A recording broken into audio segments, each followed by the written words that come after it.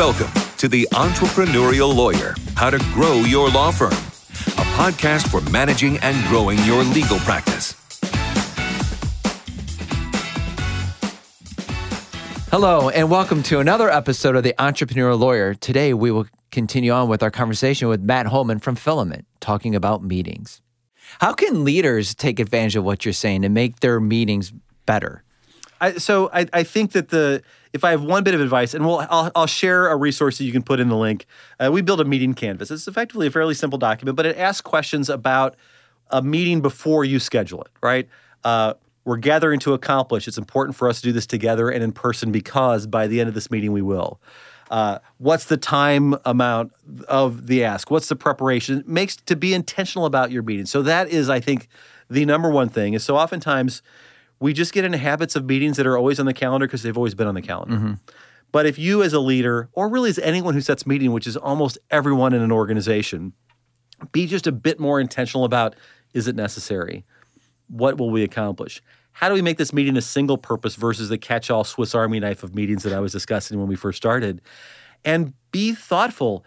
I know lawyers, and lawyers are not people who spend a lot of time in Excel, generally, right? Well, I'm definitely one of them. But there are lawyers who have spent more time training to use Excel than they have training to do meetings, and yet you look at their calendars and where's most of their time spent?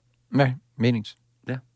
I want to take this information and start talking to the individuals in my company, but also with one of our clients. It's a very large firm, and this is just resonating because I'm thinking they have so many meetings, but I don't think they're thinking forward on the amount of money that's being spent in these meetings and what they're gaining out of them. And not only that, but if you are going to gather, and this is a thing that was tough for us over the last year and a half, as we've come out of this situation we found ourselves in, we were a business that said we only do in-person meetings, right? We want to do in the room things you can only do in person. Mm-hmm. We were able to shift that and say, what can we only do virtually, right? So we were able to think, we weren't trying to just replicate our in-person meetings online.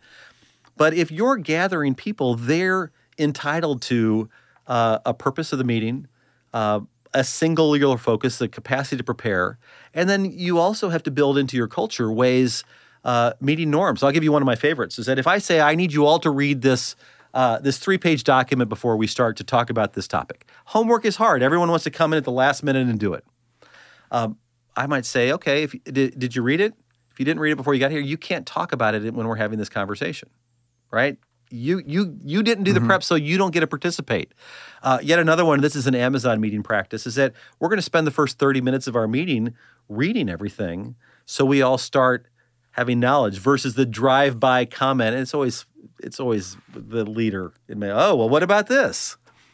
And so being able to be thoughtful about preparation and in a firm that size, a significant number of their meetings are non-billable. Right. So even if they look at the 1,440 minutes they have in a day and so on and so forth, getting better at meetings has real significant ROI for that organization that might be measured in the millions of dollars depending upon the number of lawyers they have in the firm. You touched on something that I think would be a hard transition, especially for law firms, is the virtual aspect of a meeting. In person, you can get more engagement, more involvement, and even more camaraderie. But how do you keep someone engaged virtually? Depends on the size of the meeting. Right, and I think I would say there's probably 3 practices to think about. The one is that either be virtual or be in person, but don't try to do both. Mm-hmm. We tend to shrink the in-person experience through something that can be consumed virtually, and it ruins it for everybody. Right, the hybrid meetings I'm not a big fan of. I think either be virtual or be in person. Try not to do both. So when you say hybrid, you're saying half of the group in an office, and half of the people joining virtually. It just doesn't work. It doesn't work particularly well. But if you are welcoming team members who are virtually and you're the leader, even if you're in the office with the other people, you need to be virtual too. You need to signal to them and be paying attention to their experience versus the joking, the things that happen, and really excluding them in a way. So the second thing is that if you do have this hybrid meeting situation, be focused specifically on how you, as the leader, welcome everyone in and treat everyone equally, and being the one person in the room with the 5 other folks while 10 other people are virtual doesn't do that. And I think the third tip is this, is that there are a significant number of meetings that never had to be meetings, right? And so we found, and a PowerPoint is an easy bogeyman for this, but if your virtual meetings, if you want people to come back in the office, but your in-person meetings are just as bad as your virtual meetings, then you're not giving anybody a compelling reason to attend. Mm-hmm. We can be bad at PowerPoint virtually just as bad as we can be online, right? So if you're building meetings to mirror an in-person engagement and having them virtually, you're going to get lack of engagement just as you do in person where people are looking under the table at their phones. It's easier to hide. And so in that situation, use some of the tools in the virtual meetings, use the breakout rooms. We use sometimes simple our worksheets. We can just put them in an online doc and let them in a collaborative document environment where people can then break in the rooms and still have those conversations and fill them out just as they might be filling them out in person. Mm-hmm. But use some of these tools to drive engagement and again, make there room for small group conversation because nothing works worse than the 500 person or 100 person, even 30 person virtual meeting where one person's talking at a time and we can't figure out which box it is. Well, how do you overcome that to make sure that everyone's heard, but that everyone is also trying to move forward in a better direction for the company? In some cases, those are two different goals, right? So one of a dirty little facilitation secret that I love, and it works great virtually as it does in person, is you find someone to share first, right? But I'd say, oh, who wants to go last, right? Dan, you want to go last. Great. You pick the person to go first. They pick the person to go next. And you can kind of bounce your way around the room. And what tends to happen, again, virtually or in person, what tends to happen is people pick people they want to hear versus the people who want to volunteer. But if I'm an attorney, I may have flashbacks to law school thinking, oh my gosh, this is a Socratic method. I remember going into class and going, please don't call on me, please don't call on me. Me too. But what happens, again, if you're asking people, you need to be asking questions that they can answer. Yeah. And I'll just talk about this, and this is a brainstorming tip, but it works especially well in this particular circumstance, is there are people who process out loud, right? I'm the extrovert. I think really well in a room, and it has to come out of my mouth before I'm able to kind of sort it around, right? Introverts are the opposite. They want to be thoughtful. They want to think about something. So if you're going to say, let's have a conversation about what we should do next, you need to let everyone who's coming into that meeting know what that is. Give them a day or two. Ask them to come with 10 ideas pre-put in a document. Have an asynchronous collaboration in a shared doc. Let them think about it. And then what you're asking them to do isn't come up with something on the fly, which some of us are good at and some of us are not, but to rather be able to share the things they've been thoughtful about. And so that's another simple way to drive more participation engagement because you're not just asking the extroverts who win in those competitions to share. Yeah. And one thing that I thought of when you were talking is trying to cut back on the meetings to make the ones you're having more productive and better ROI. But then I remember, and I'm guilty of it sometimes too, but a meeting to prepare for a meeting. That's right. Right. and it's okay to have a meeting to prepare for a meeting if it will make that second meeting more effective, right? That preparation group is smaller. But if, as so many of us do, the time we spend preparing for meetings is making our PowerPoints look good versus being thoughtful in what we're going to put in them versus being thoughtful about the asks we're going to make, we need to make sure our PowerPoints look good. And in big corporations and big firms, so use your firm as an example, if there's a group of people who are presenting on a monthly basis to the managing partner and her team, thousands of hours go into that because they want to look good. Right. And a significant percentage of those thousands of hours go into designing a PowerPoint that still looks like crap, but it looks better than it would have otherwise. And so again, I think about preparation. It is important to prepare for meetings, but to prepare for them to accomplish in the meeting what you want to accomplish and not to run through the steps. At Filament, we want our meetings to be about insight discovery, not information delivery. Information delivery can be done asynchronously. It can be, like I'm looking at a handful of cameras here now. I'm going to look at this one camera and say, hey, team, this is what is on my mind. I want to talk about this. Look at that before you come. Record a private podcast, any one of a number of ways. And then the team comes in prepared to do the work in person. And, hey, first thing, you all saw the video, right? Dan, you didn't? You don't get to participate in this part of the conversation. But then the conversation, okay, what should we do? Versus us, well, my first slide is this. I was on your website, and one of the things that stood out to me was the setup of the room comes into play. And it's so important because I was reading an article to where it was highlighting just even taking a step out of your office and walking around helps with that creativity. And on your site, it was talking about just being in a different environment and different settings and how the room is set up will help fuel some of that creativity, which makes the meetings better. And I'll tell you, one of the things that we're intentional about is that we make it hard to plug in a device, right? Our round tables are small for a reason. Right, we have lots of couches and chairs and love seats and different seating areas. So even when people are in a room with us, this is hard to do in a hotel ballroom, right? But at Filament, and when we have a space that supports this, we want us to be in the room for maybe a third of our time.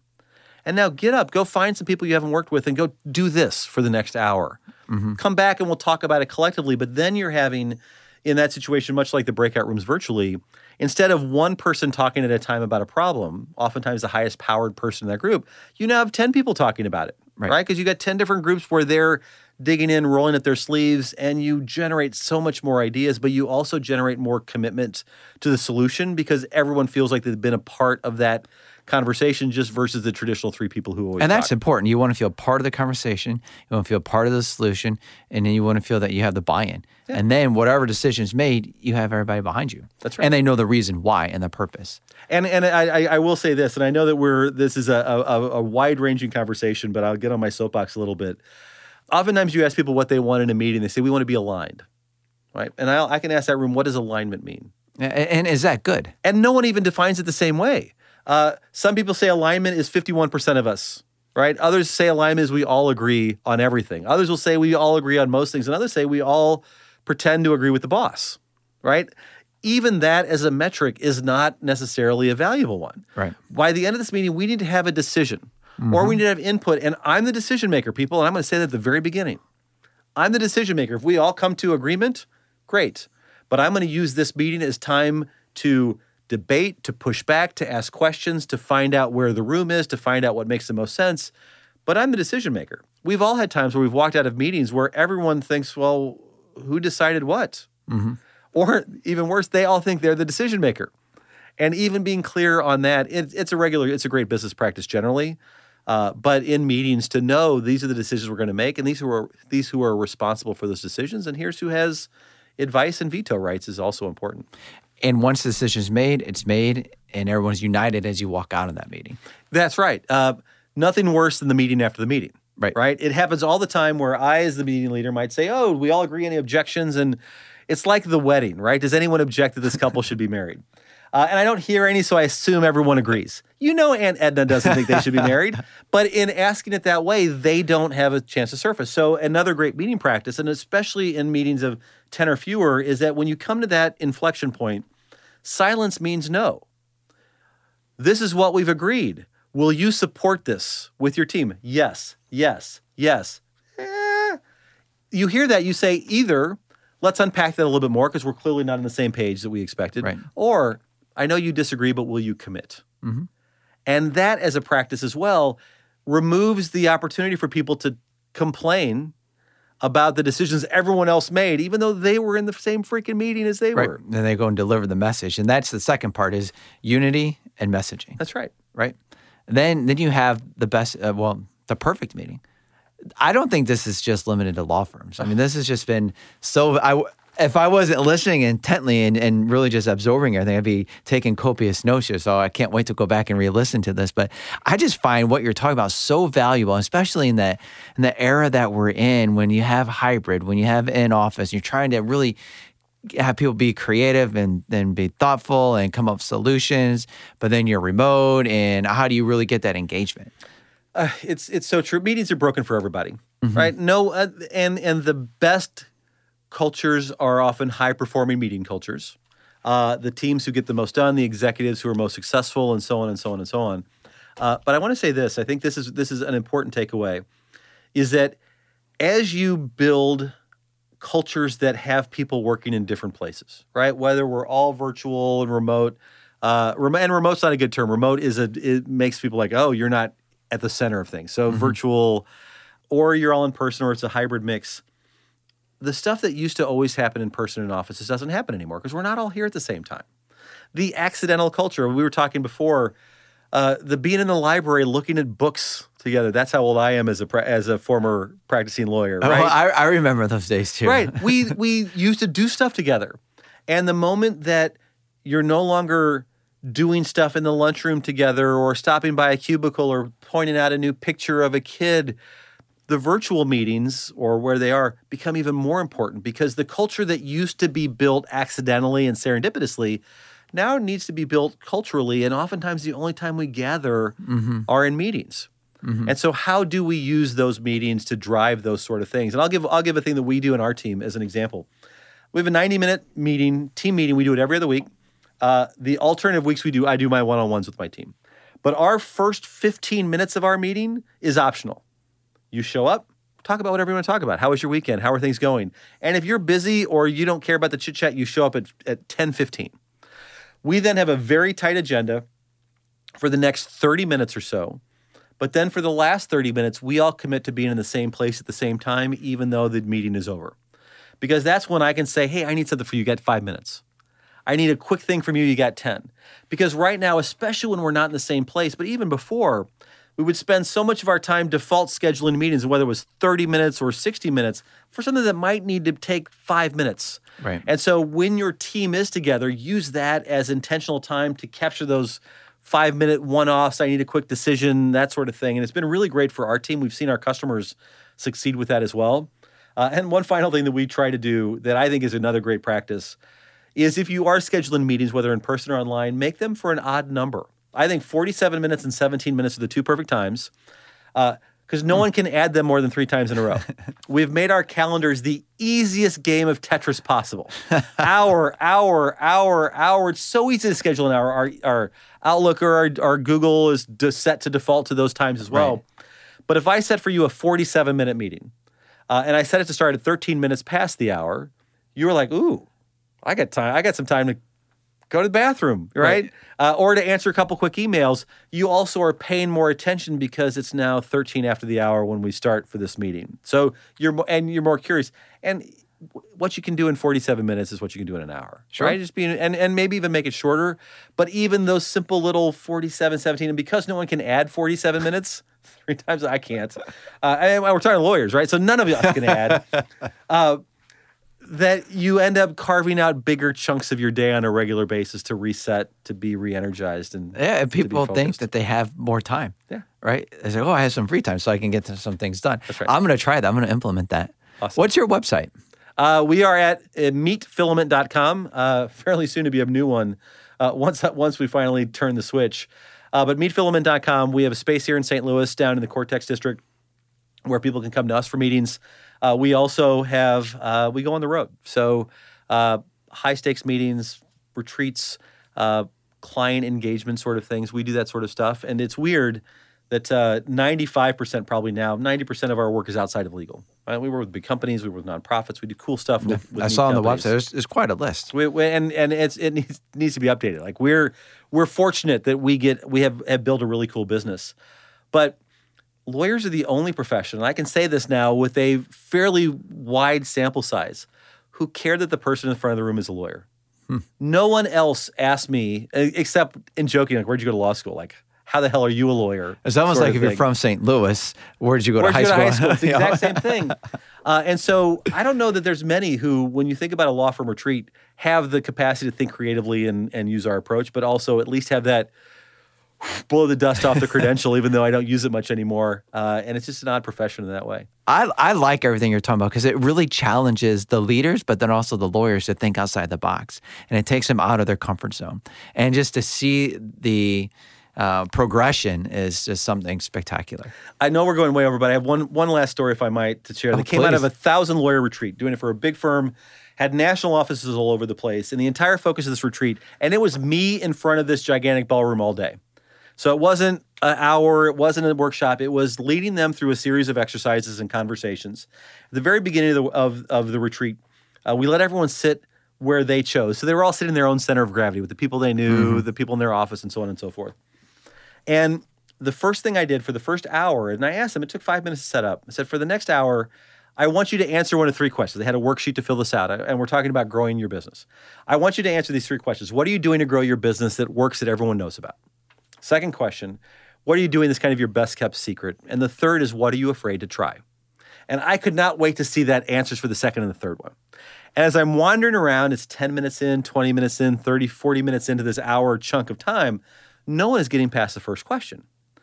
And I'm starting to really sweat it, like, man, this is the first thing we're doing for this big group. What did I screw up? I finally get to the front of the room. And it's the managing partner and all of his peers. So the management, the managing of the New York office, the Chicago office, the Atlanta office, et cetera. I said, are you guys still in the first question? He goes, yeah, you got to hear this. So he points to the lawyer from the Atlanta office, and I swear he looked like Wilford Brimley. He sounded like Foghorn Leghorn. He was the Southern gentleman lawyer. And he said, I just told them that you don't know your clients unless you know the name of their dog. And I laughed about that. I said, what do you mean by that? He says, well, I represent publicly traded companies. I can't give them gifts anymore. Right? I just go buy the bottle of Pappy Van Winkle's. I can't afford, I don't want to make you do all the paperwork if I give it to you for Christmas, right? He says, but there's not a damn thing that says I can't give their dog something. And I think, what do you mean? He says, my wife and I, he's saying this through it with his drawl that I will not try to offend half your audience by imitating. My wife and I raise dogs. We have someone make treats for us. And so I imagine he has this bin of treats next to his desk, this mahogany desk in this top story of this gigantic skyscraper in Atlanta. He says, whenever I go to visit a client, I take a scoop of the treats, I put them in a brown paper lunch sack, and I write the dog's name on it. And I bring one for the client, one for their admin, one for their chief of staff. Like, everyone I pass, we talk about dogs. How's Fluffy doing? Here's some treats for you, right? And he's sharing that, and there's part of me going, that's the best business development tip I've ever heard.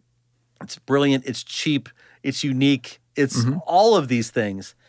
And I asked the table, how many, what question was that again? He said, oh, that was my answer to the first one. What are you doing that works that everyone knows about? And I asked the table, how many of you knew he did that? None of them knew it. I then, as we're wrapping up the section, I get to the front of the room, I recount the same story I've just told you. I asked the room of 1,000 lawyers, how many of you knew that Wilford does this? Smattering of hands goes. And I was like, oh my God, what a great idea. And so oftentimes when you get people together to solve problems, to think about whether it's business development, client service, et cetera, it's not the ideas that seem out of the box and crazy, although there's amazing ones that come from there. Right. It's the ones that we haven't shared because we thought they were obvious to everyone else. And so I always love to ask those questions. What are some easy things, some safe things, some hard things, and some crazy things we can do? What are you doing that everyone knows about? And so even in your offices, right, if you're a firm, whether it's a big firm you're talking about or one that has 10 lawyers, sit down, pick a problem, talk about client engagement, whatever it is, and then ask, what are you all doing that we all know you're doing? And at least a couple ideas are going to come out that you didn't know, but they were never shared.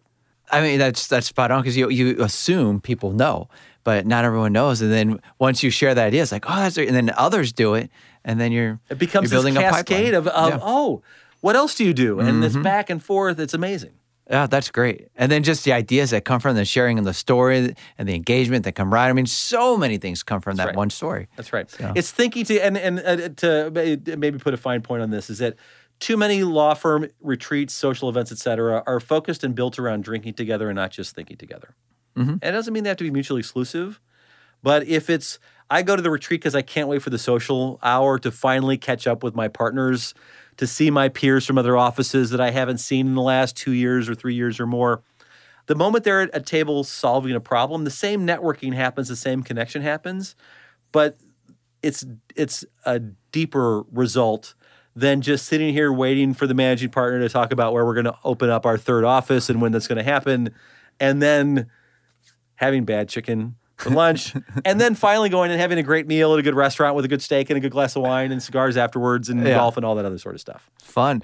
Wow, this is so cool. I'm so happy you came on. Thank you. I didn't take any notes because I was just so engaged in listening. But, I mean, meetings can be so boring. It is a universal truth that they're terrible and a universal missed opportunity. But I've been in some really epic ones, right? Because you leave there and you feel energized and excited and you feel you've come out with solutions and you can't wait to go implement. Right. And then others, you're just like, That's right. Yeah. Thank you, Matt. This was very informative. I'm actually excited to go have a meeting and to schedule a meeting, but not too many meetings from what we've been talking about. I hope everyone found this information as entertaining and exciting and informative as I have. This is the Entrepreneurial Lawyer. Please don't forget to like and subscribe. Thank you. Thank you for listening to the Entrepreneurial Lawyer, How to Grow Your Law Firm, presented by Lexicon. Lexicon is a legal software and services provider that enables lawyers to do what they do best, practice law. Tune in next time with our hosts, and be sure to subscribe and leave your review on your preferred podcast streaming platform or by visiting lexiconservices.com.